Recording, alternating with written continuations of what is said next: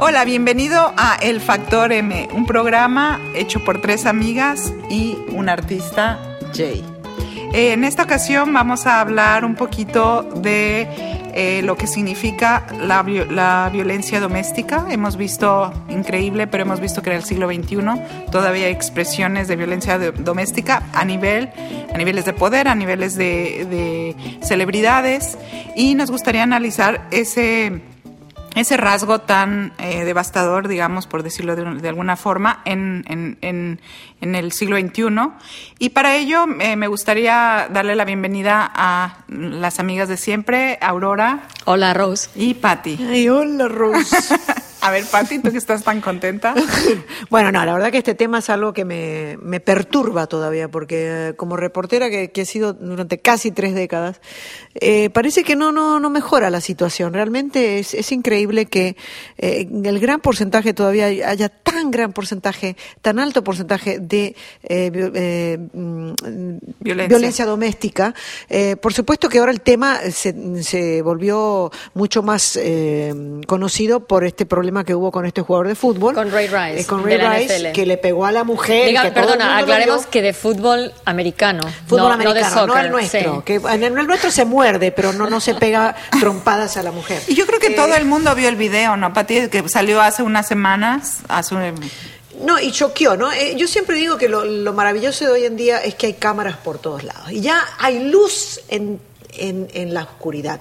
Eso, si no hubiéramos visto cómo le pegó la trompada, cómo terminó en el suelo. Contemos un poco la secuencia para los que no hayan visto el video. Explica tú, Aurora, que bueno, estás al tanto. Fundamentalmente es un jugador de la Liga de Fútbol Americano, NFL, él se llama Ray Rice, y seguramente casi todos y todas ustedes habrán visto esto ya, pero para los que no tuvieron ocasión, el asunto es que este hombre hace ya tiempo entra en un elevador de un edificio público, que creo que era un hotel, un casino, no recuerdo, con la que su mujer ahora, pero era su novia entonces, tienen una discusión, ella se le acerca, le enfrenta algo y él como respuesta le pega un puñetazo realmente bastante impresionante, de tal manera que ella cae noqueada, se pega en la sien contra la barra que está pegada en la pared del elevador y bueno, queda literalmente como un saco tirada en el suelo, que quizá yo diría... A mí, por lo menos, lo que más me impactó ni siquiera fue la trompada. Lo que más me impactó es el desprecio. Exactamente, con el que él, porque a todo esto el elevador seguía bajando pisos, entonces estaba cerrado. No había nadie más que ellos ahí dentro. Sí. El desprecio con el que él la mira como si fuera un gato muerto ahí que no tuviera ningún tipo de sentido. Exacto. Y cuando se abren las puertas del elevador, una vez que llegan creo que era al nivel de la calle, él la arrastra realmente como si fuera un saco de papas. Y con el pie la empieza como... Y la empieza a retirar, sí, para que salga, sí, todo el cuerpo de ella del elevador. Claro, evidentemente él no podía saber que estaba siendo grabado por una, sí, cámara. Más increíble que esto, y creo que es un tema que está muy relacionado con todo lo que vino después del video, es porque ella no solo sigue con él, sino que se casa con él después de este episodio, porque en aquel momento solo eran novios. Y lo que más reacción negativa lamentablemente causó este video no fue tanto eso, el episodio de ellos en el elevador y básicamente toda la crisis y todo el escándalo en el que se vio envuelta la NFL como organización, porque parece que estaba enterada de lo que había pasado y nunca lo dijo, sino que en realidad el revuelo que se armó fue centrado en ella, que es la víctima. Sí. Y creo que esto es algo muy común en los episodios de violencia doméstica que lamentablemente aún no conseguimos erradicar. Que por la razón que fuera esa mujer se quedó ahí, y los psicólogos dirían que hay muchas razones para explicar eso, pero el foco de atención no tendría que ser ella explicando por qué se quedó ahí, sino él explicando por qué es tan animal, ¿no? Claro. Yo creo que una de las... sí, Patti. No, digo que todos los días mueren más de 3 mujeres por violencia doméstica en Estados Unidos. Es una estadística insoportable. Sí. Fíjate, ahorita que estás hablando de estadísticas, en la Organización Mundial de la Salud, tras examinar una serie de estudios realizados antes del año 99, en 35 países se comprobó que entre el 10 y el 52% de las mujeres habían sufrido maltrato físico por parte de su pareja en algún momento de su vida, imagínate. Y entre el 10 y el 30% había sido víctima de violencia sexual por parte de su pareja. Y estamos hablando de prácticamente todo el mundo. Sí, no, es alucinante, pero también el hecho de que la mujer, a mí lo que no me gusta es que agarren una mujer que qué sé yo, pegada o maltratada y le digan, oye, ¿por qué no te fuiste? Las estadísticas son del ciclo de la violencia son que la mujer generalmente 35 veces antes que realmente empieza a darse cuenta que tengo que irme de esta situación y se escapan 7 veces antes de realmente ya tomar la decisión de pero finalmente. Muchas de ellas no se escapan. Es un problema psicológico, sí, claro. Pero no podemos seguir echando la culpa a la víctima. Lo que pasa es que las leyes tampoco defienden a la mujer. Cuando es pegada y maltratada, el hombre realmente no tiene no tiene que pagar las consecuencias de esto. Esta es la primera vez. ¿Y por qué? Es que se llama la atención. Porque realmente ahora la campaña, después de este muchacho que le pegó a la mujer, de que contó Aurora, la campaña en social media fue la que creó... efectivamente. O sea, que hizo reaccionar a la Liga, porque la Liga había visto la película antes y no habían hecho absolutamente nada. Porque es un deporte violento. De hecho sí hicieron, pero esto es lo que hicieron. El que es presidente de la NFL, no recuerdo el nombre, pero el apellido es Goodell, reconoció que los sentó a los dos juntos, cosa que, by the way, es un poco extraña, y les dijo, bueno, esto casi que, como diríamos en España, pelillos a la mar, ¿no? Aquí no ha pasado nada, la cosa continúa, porque él es un jugador muy valioso. Con 50 millones, ¿cuánto? 50 millones de dólares de por medio, ¿no? No sé, pero volviendo a tu punto y a lo que decía esa Rose, puede ser una de las razones que se decidió millones. Quedar, ¿no? Bueno, o casarse con él. Pero no eso sé, que acabas de decir, no sé. que nos lo estamos hablando un poco en broma, no es ninguna tontería, porque ella salió a decir, después de todo este escándalo, que por favor a él lo reintegren al equipo, porque la NFL en esta reacción, después de lo que has dicho tú del social media, dijo, bueno, de momento lo suspendemos. Suspenderlo para ella es un drama, porque esa mujer vive de ese 50 hombre. millones menos, claro, es un 80, drama. 80 Y de hecho, no recuerdo ahora el nombre, pero hubo acto seguido prácticamente el caso de otro jugador que por cierto sucedió aquí en las afueras de Houston, que no era violencia contra la mujer en este caso, sino contra un hijo, una salvajada. Tremendo, una salvajada Y que le pegó la con madre, una rama de un árbol. Y la madre que vive aquí salió a decir literalmente que cuando uno le hace eso a un hijo es para educarlo y no es un abuso, es un acto de amor, porque le estás ayudando a entender cómo es la vida. Dejó cortes en diferentes partes del cuerpo. Pero ¿qué es lo que te indica eso desde el punto de vista de la mujer? Cuando la madre dice eso, no ya de lo que le está haciendo el hijo a su hijo, sino de lo que le están haciendo a su nieto, en realidad. Claro, y lo defiende. Que es una cultura que de alguna manera también bendicen, entre comillas, algunas mujeres. Claro. Entonces, seguro, por un lado está la seguro. víctima, que es, como acabamos de decir, injustamente, no te digo que acusada, pero perseguida para que dé unas explicaciones que para empezar no tiene por qué dar. Y entonces todo el foco de la atención recae ahí. Pero por el otro lado están las mujeres que dicen, bueno, es que a lo mejor por ahí no está tan mal, ¿no? Y el mismo caso, no me suspendan a mi hijo. Por favor, claro, reintégrenlo al equipo. Yo te puedo asegurar que esta mujer ha sido abusada también, por eso ella ve el abuso de su hijo como normal, como un acto de amor. Ella, Rosemary, hizo lo mismo con su hijo. Claro, ella le por eso es que no le parece para nada raro que el hijo haga lo mismo con el nieto. Pero ella vio eso en su casa seguramente.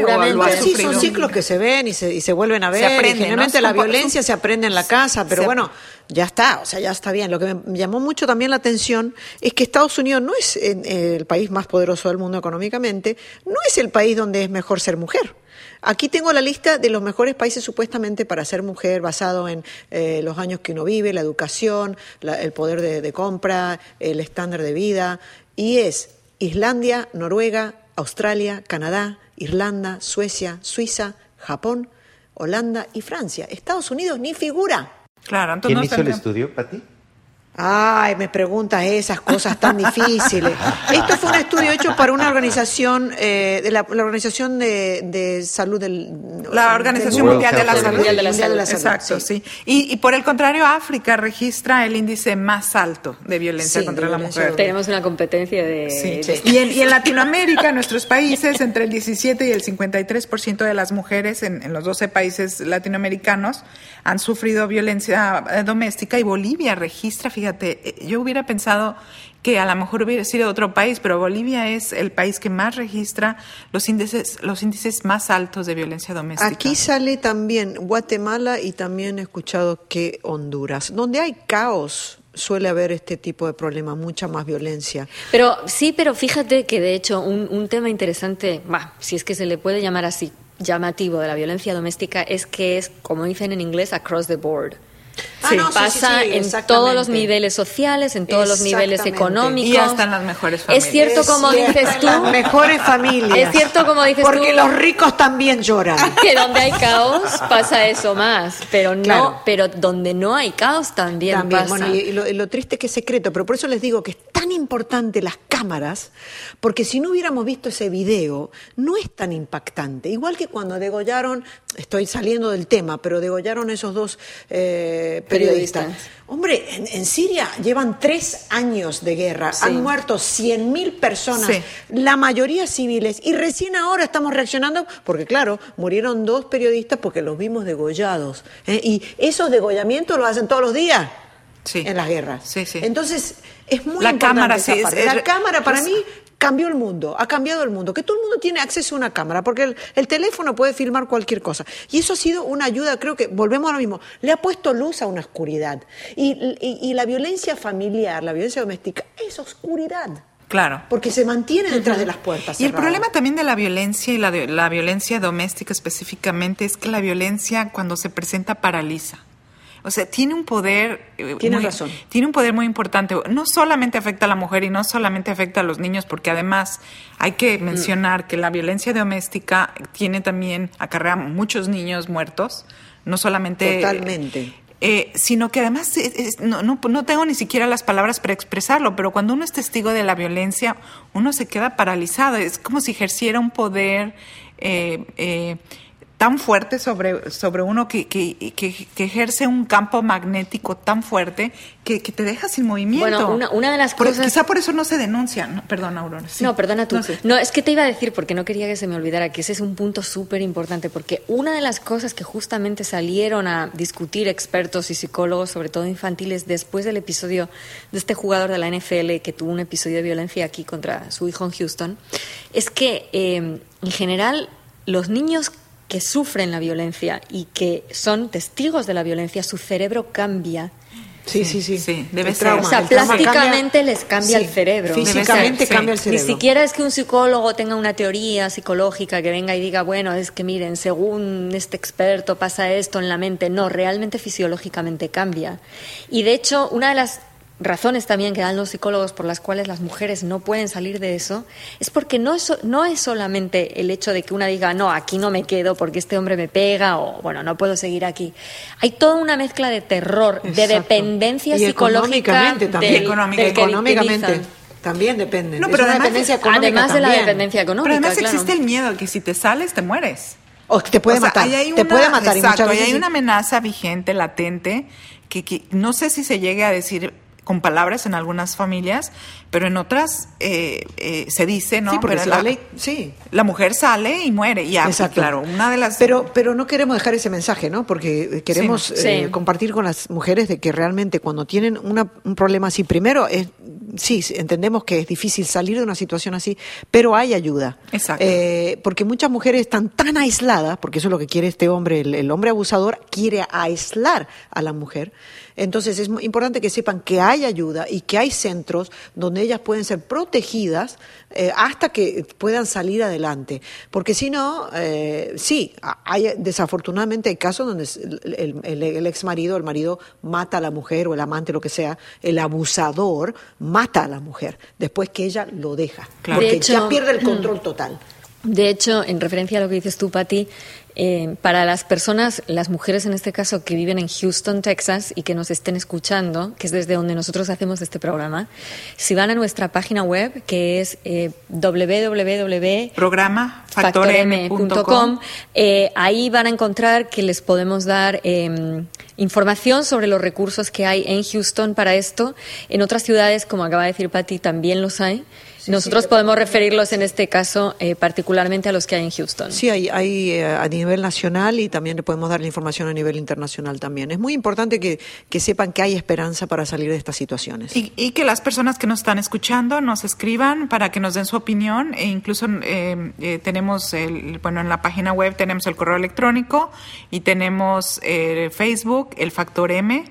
Y tenemos Twitter, que es @programa FactorM, y nos pueden mandar un correo a programafactorm@gmail.com. Y estamos totalmente dispuestos a que nos cuenten su historia y la compartan con nosotras y con Jay. Y de hecho las historias que nos lleguen puntualmente las vamos a estar leyendo y vamos a estar comentando, y haremos bastantes más programas sobre la violencia doméstica y entrevistaremos a expertos. Bueno, escuchando todo esto, estamos hablando, claro, bajo la perspectiva de nosotras, de las mujeres, pero aquí tenemos a nuestro Jay, que nos puede dar la perspectiva masculina sobre este tema. ¿Qué opinas tú, Jay? Pues la verdad es que este tema me ha dejado un poquito estupefacto, ¿no? Digo, es algo que no entiendo personalmente. Y lo primero que pienso, o sea, cuando escucho este tipo de historias, bueno, obviamente mi mejor punto, o más bien mi único punto de referencia soy yo. Y si yo soy una persona que odia la violencia, que no es violento ninguno, no nada más contra las mujeres, sino contra los hombres también, tengo que preguntarme de dónde se origina ese pacifismo, pues, y de dónde sale la violencia contra el prójimo, ¿no? Obviamente, como dijo Aurora, cuando uno nace o cuando uno se desarrolla en un ambiente violento, pues automáticamente, pues, tu capacidad de evolución, pues, se adapta a esa situación y pues, supongo que quedas un poco condenado a repetirlo, ¿no? Porque para ti es normal. Entonces, y también, bueno, obviamente también está la pregunta ética o no sé, metafísica, de dónde origina la idea del bien, también si hay tanto mal, pero eso ya me estoy yendo muy lejos. Eso muy filosófico. Muy filosófico, pero pues... Hace poco pusimos en nuestra página de Facebook, hicimos una pregunta y tuvimos varias respuestas. Me gustaría mencionarlo.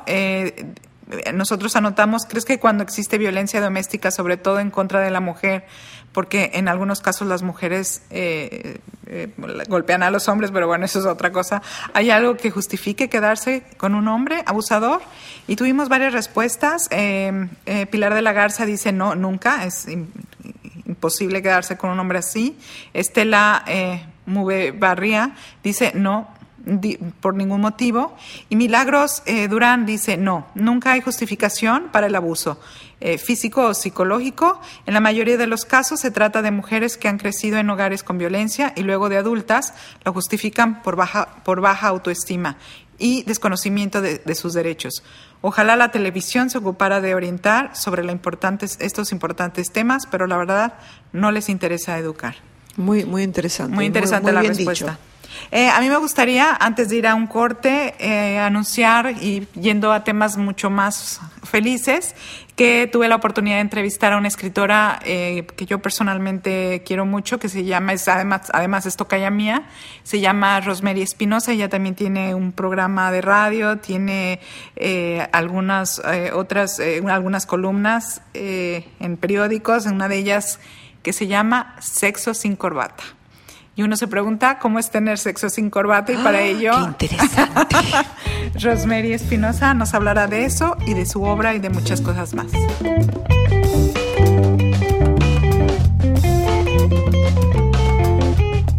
Hola, ¿qué tal? Tengo conmigo a Rosemary Espinosa Elías, una tocaya y paisana mía. Ella es escritora y periodista y tiene varios libros publicados, entre ellos de narrativa tiene la novela Tu cuerpo en mis manos, y el otro libro de relatos que también pertenece al género de narrativa es Loca por mí. Además tiene 3 poemarios, Te vas a morir de amor, Una vez tu cuerpo y Somos la misma. Además, Rose, tienes una columna semanal que se llama Al Desnudo, ¿no? Sí, en el Universal Online. Y también tienes una columna que se llama Lipstick en el espejo, y un blog que se llama Sexo sin corbata. Sí, es que originalmente estaba yo en la versión impresa de la revista GQ, con esta columna que nos alternábamos otra escritora, Adriana Mezcua y yo. Y bueno, se pasó a la versión online, que es para centrarse más en tema de sexualidad y no otras cosas que yo hacía también en la otra columna, ¿no? Que era un poco más diverso, digamos. No, de acuerdo. Oye, Rose, yo me pregunto... ¿cómo es tener sexo sin corbata? Y también nos gustaría que nos hablaras qué temas tratas en este blog y en las otras columnas que también tienen que ver con este tema. Muy bien. Bueno, en este de Sexo sin corbata, pues fue una idea, el título que se le ocurrió al editor, porque barajamos ahí como muchas posibilidades y esta fue la que nos convenció a todos, surgió de él. Y este blog sí está enfocado en sexualidad, o sea, sobre todo en poner temas sobre la mesa. Y de ahí va, por ejemplo, los últimos artículos que escribí fueron sobre infidelidad masculina y femenina, como que qué dispara, ya sabes, esto que está así, como que siempre son temas muy provocadores, ¿no? Otro escribí sobre exhibicionismo, sobre voyerismo, fantasías, como que son estos temas que están en boga y que siempre tienen como un público y al mismo tiempo, aunque son, como te digo, están siempre ahí, también se van alimentando, ¿no? Porque van cambiando las tendencias, los gustos, también los tabúes como que vuelven o se quitan, siempre da mucho de qué hablar. Y es en ese sentido un poco más informativo, de tendencia, a veces he escrito cosas como ficciones, pero menos, es sobre todo informar un poco. Ok, de acuerdo. Rose, el cuerpo es una de tus obsesiones, el cuerpo en todas sus expresiones, digamos, desde los misterios que puede guardar, así como la sexualidad que contiene. ¿En qué momento se volvió una obsesión para ti el cuerpo y por qué? Es que yo empecé a tocar estos temas, sobre todo en relación con la sexualidad y el autodescubrimiento en mis personajes, digamos, pero era con una perspectiva, como te digo, de extrañamiento, un poco de alienación, era sobre todo la parte de desconocimiento, ¿no? A veces de vulnerabilidad o de abuso, pero tenían que ver con la sexualidad, y de ahí como que fui, por el mismo contacto con los editores y el público y los lectores y demás, me fui yendo a esta beta un poco más erótica y más placentera, digamos, o sea, no abandoné lo tanático o lo frustrante o lo traumático, ¿no? Que también tiene la sexualidad, pero también empecé como a leer, informarme más sobre esta beta, digamos, más placentera, más festiva y pues he estado con las dos ramas y los puntos en que se unen. Es una obsesión sobre todo por las pasiones, porque yo casi siempre lo termino leyendo así. O sea, si es el cuerpo y la atracción y tal, y sobre todo ahorita que estamos, Rose, como muy invadidos, ¿no? Por criterios sobre la sexualidad, que nos dicen qué tenemos que hacer, cómo hacerlo, y casi, bueno, es como un bombardeo de información continua. Entonces, pues sí he tratado como de llevarlo más al terreno de qué siente la persona, qué quiere, qué se espera de él, como toda esta presión también que tenemos tanto a contenernos como a explayarnos sexualmente. Creo que es donde ahí sí estoy obsesionada con eso. No, y ahorita que decías eso de las imágenes, se me vino a la cabeza las imágenes de sexualidad y erotismo son tan a veces grotescas, ¿no? Muy invasivas. Muy invasivas. Yo me pregunto qué pasará también con las jovencitas que se están abriendo a ese mundo y de pronto se encuentran con unas imágenes que pueden ser hasta violentas. Sí, por supuesto, porque no hay estos filtros, no hay como un código así paulatino. O sea, yo tengo dos amigas, me llamó la atención, una de Argentina y otra de Estados Unidos, que comentaban que en sus países o sus ciudades, por ejemplo, no ocurre lo que pasa aquí con los puestos, ¿no? De revistas callejeros, que de pronto vas caminando y tienes aquí la súper, bueno, toma en primer plano de Sálvase a la parte, y les parece como agresivo, sexista, también que no considera a los niños cómo lo leen, cómo pueden familiarizarse con ese tipo de óptica. Entonces sí es como comentábamos, es demasiado, no es como un torrente ahí de imágenes, de exigencias, de estándares que no siempre consideran diferencias, ¿no? De pues no sé, desde género, de edades, de gustos, en fin, es como muy, muy, muy abrupto e invasivo. No, es cierto, definitivamente. Tú también estás estrenando un programa de radio que se llama Desearte. Allí mezclas deseos, placeres sensuales del cuerpo, etcétera. Y me da la sensación de que la exploración por el cuerpo en realidad puede ser infinita. Y con cada acto creativo que realizas, ya sea una novela, ya sea un programa, mucho de ti se va develando. Me gustaría saber qué tanto de ti se devela, ¿no? Qué interesante lectura y apreciación, o sea, sí me sentí como que leída, ¿no? Descubierta. Sí, yo creo que se va vertiendo algo en los distintos géneros o formatos con los que trabajo y que llevo este tema. Hace poco me pasó que le comenté a un amigo que tenía el programa de radio y me dijo, ¿y sobre qué es? Y le dije, bueno, yo traté como que dosificar para que no saliera luego el tema del cuerpo, porque luego ya conozco las miradas y lo que sigue. Pues ahí como que le eché un rollo y dije, sí, erotismo, deseo y tal. Mijail otra vez con los mismos temas, así como que se sacó de onda, así de no vas a entender, pero me pareció que esta mirada que recorta o que circunscribe o que delimita es más de cierto tipo de gente, ¿no? Porque al final yo creo que es más como tú lo dices, es un poco que uno se va develando ahí. Y aquí lo interesante era tocar el tema del deseo, la pasión, porque también he hablado igual de la pasión en el fútbol o con algunos casos de matrimonios de mujeres que emigraron a México, cómo tuvieron que renunciar a sus propias elecciones, ¿no? Que ya había un marido esperándolas casi, o sea, como que he tocado varias cosas, no solo erotismo ni sexualidad, sino amor, familia, género, costumbres. Pero lo hago sobre todo, trato de hacerlo a través de la mirada del arte, que puede ser, bueno, la plástica, la literatura, la danza, el cine, la crónica periodística, o sea, como que es otro tipo de lectura, ¿no? De aproximación. De acuerdo, incluso una de las preguntas que yo tenía era esa, justamente la del arte, porque yo te conozco a ti, Rose, por la parte literaria, yo te conozco por ser narradora, y en estas historias que tú has concebido hay muchos personajes femeninos también, y en ellos, por ejemplo, está el caso de tu personaje de la novela de Tu cuerpo en mis manos, en donde presentas a una mujer, es Aurora su nombre, si no mal recuerdo, de carne y hueso y con temores y con muchos deseos. ¿Y qué tanto podemos encontrar a Rosemary Espinosa en Aurora, y qué tanto de la mujer contemporánea también se encuentran en estos personajes femeninos que tú recreas en tus libros? Mira, yo cuando me sumergí en este personaje, bueno, sí partí como de una anécdota tanto personal como ajena, ¿no? O sea, había un poco de todo, que era sobre todo el contacto entre la musa, en este caso una mujer que empieza siendo modelo de un pintor, aunque es un ambiente medio claustrofóbico, fantasmagórico, etcétera, pero en cuanto a relación de pareja y el personaje femenino es mucho eso. Entonces, ella de pronto deja de ser esta musa y se siente desplazada y la empiezan como a invadir pues sentimientos o sensaciones que todos yo creo que hemos vivido, desconfianza, celos.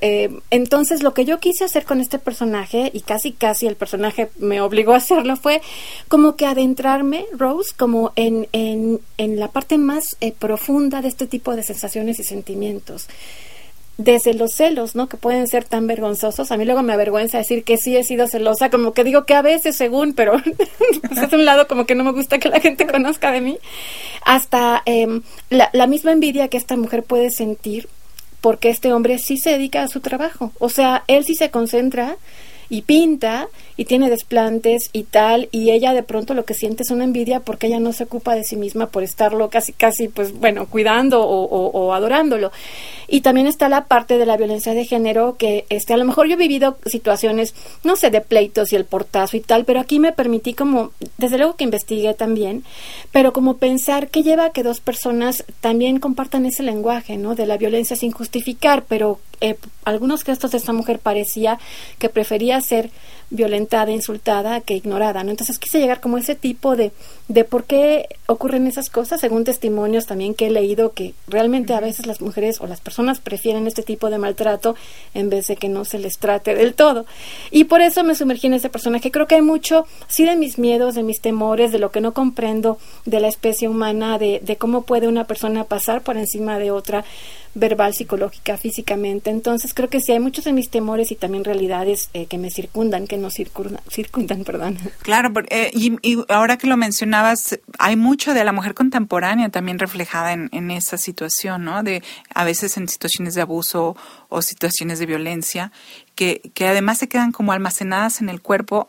Y cuando digo almacenadas, es esta sensación, esta teoría que siempre he tenido yo, que en el inconsciente está en el cuerpo, ¿no? Entonces, el cuerpo tiene memoria, el cuerpo reacciona de cierta manera a situaciones que se te presentan y no sabes ni por qué lo hiciste, no lo hiciste, pero de pronto te encuentras reaccionando o accionando y no sabes ni por qué, pero es el cuerpo, ¿no? Que de pronto es como si tomara la batuta. Así es, hay un registro, ¿no? Hay una memoria independientemente de que se le asuma, de que se esté consciente de ello, de que incluso se trabaje el perdón y la reconciliación. Ahora que, bueno, que estoy un poco con este tema del los estilos de crianza, digamos, en algunas instituciones de asistencia pública, veía un poco las corrientes que tenían que ver con lo que se llamaba la pedagogía negra, por ejemplo, que es un término de Alice Miller, y que tiene que ver con justamente cómo el castigo se queda registrado si la persona no lo sabe procesar con un lenguaje, un entorno amoroso, la misma resiliencia que les permite romper con patrones destructivos, pues corren el riesgo de introyectar este castigo que recibieron, entre comillas, después de haber perdonado, y no ocurre así porque pueden repetir el patrón con los seres más vulnerables en un futuro, ¿no? Claro. Y ya la última pregunta es, ¿cómo ves la posición de la mujer en la cultura mexicana? Y si tú crees que la mujer tiene el lugar que esperaba. ¿Sabes qué, Rose? Yo creo, y no sé si tú compartas esto conmigo, que se ha pugnado mucho, pero yo sigo viendo que falta muchísimo por hacer.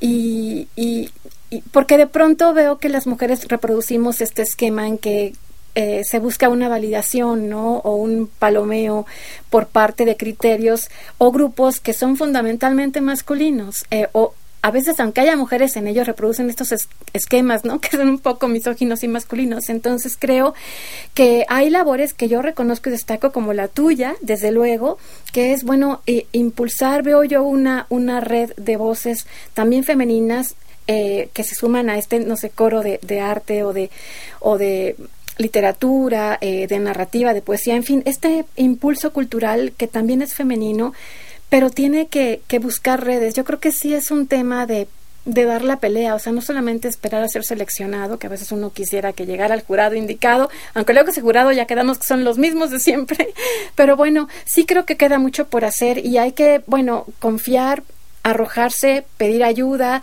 tejer redes, ¿no? Hacer alianzas con hombres, pero también con mujeres que estén un poco en esta misma situación y que hayan padecido de pronto ¿qué será? Pues, no sé, ser desoídas o menos tomadas en cuenta. Yo creo que hay muchísimo que hacer. Definitivamente, Rose. Pues te agradezco muchísimo la entrevista. Gracias por hablar con nosotros y que sigan los éxitos para ti. También para ti, Rosemary. Espero pronto tenerte ahí en el programa en Desear. Gracias.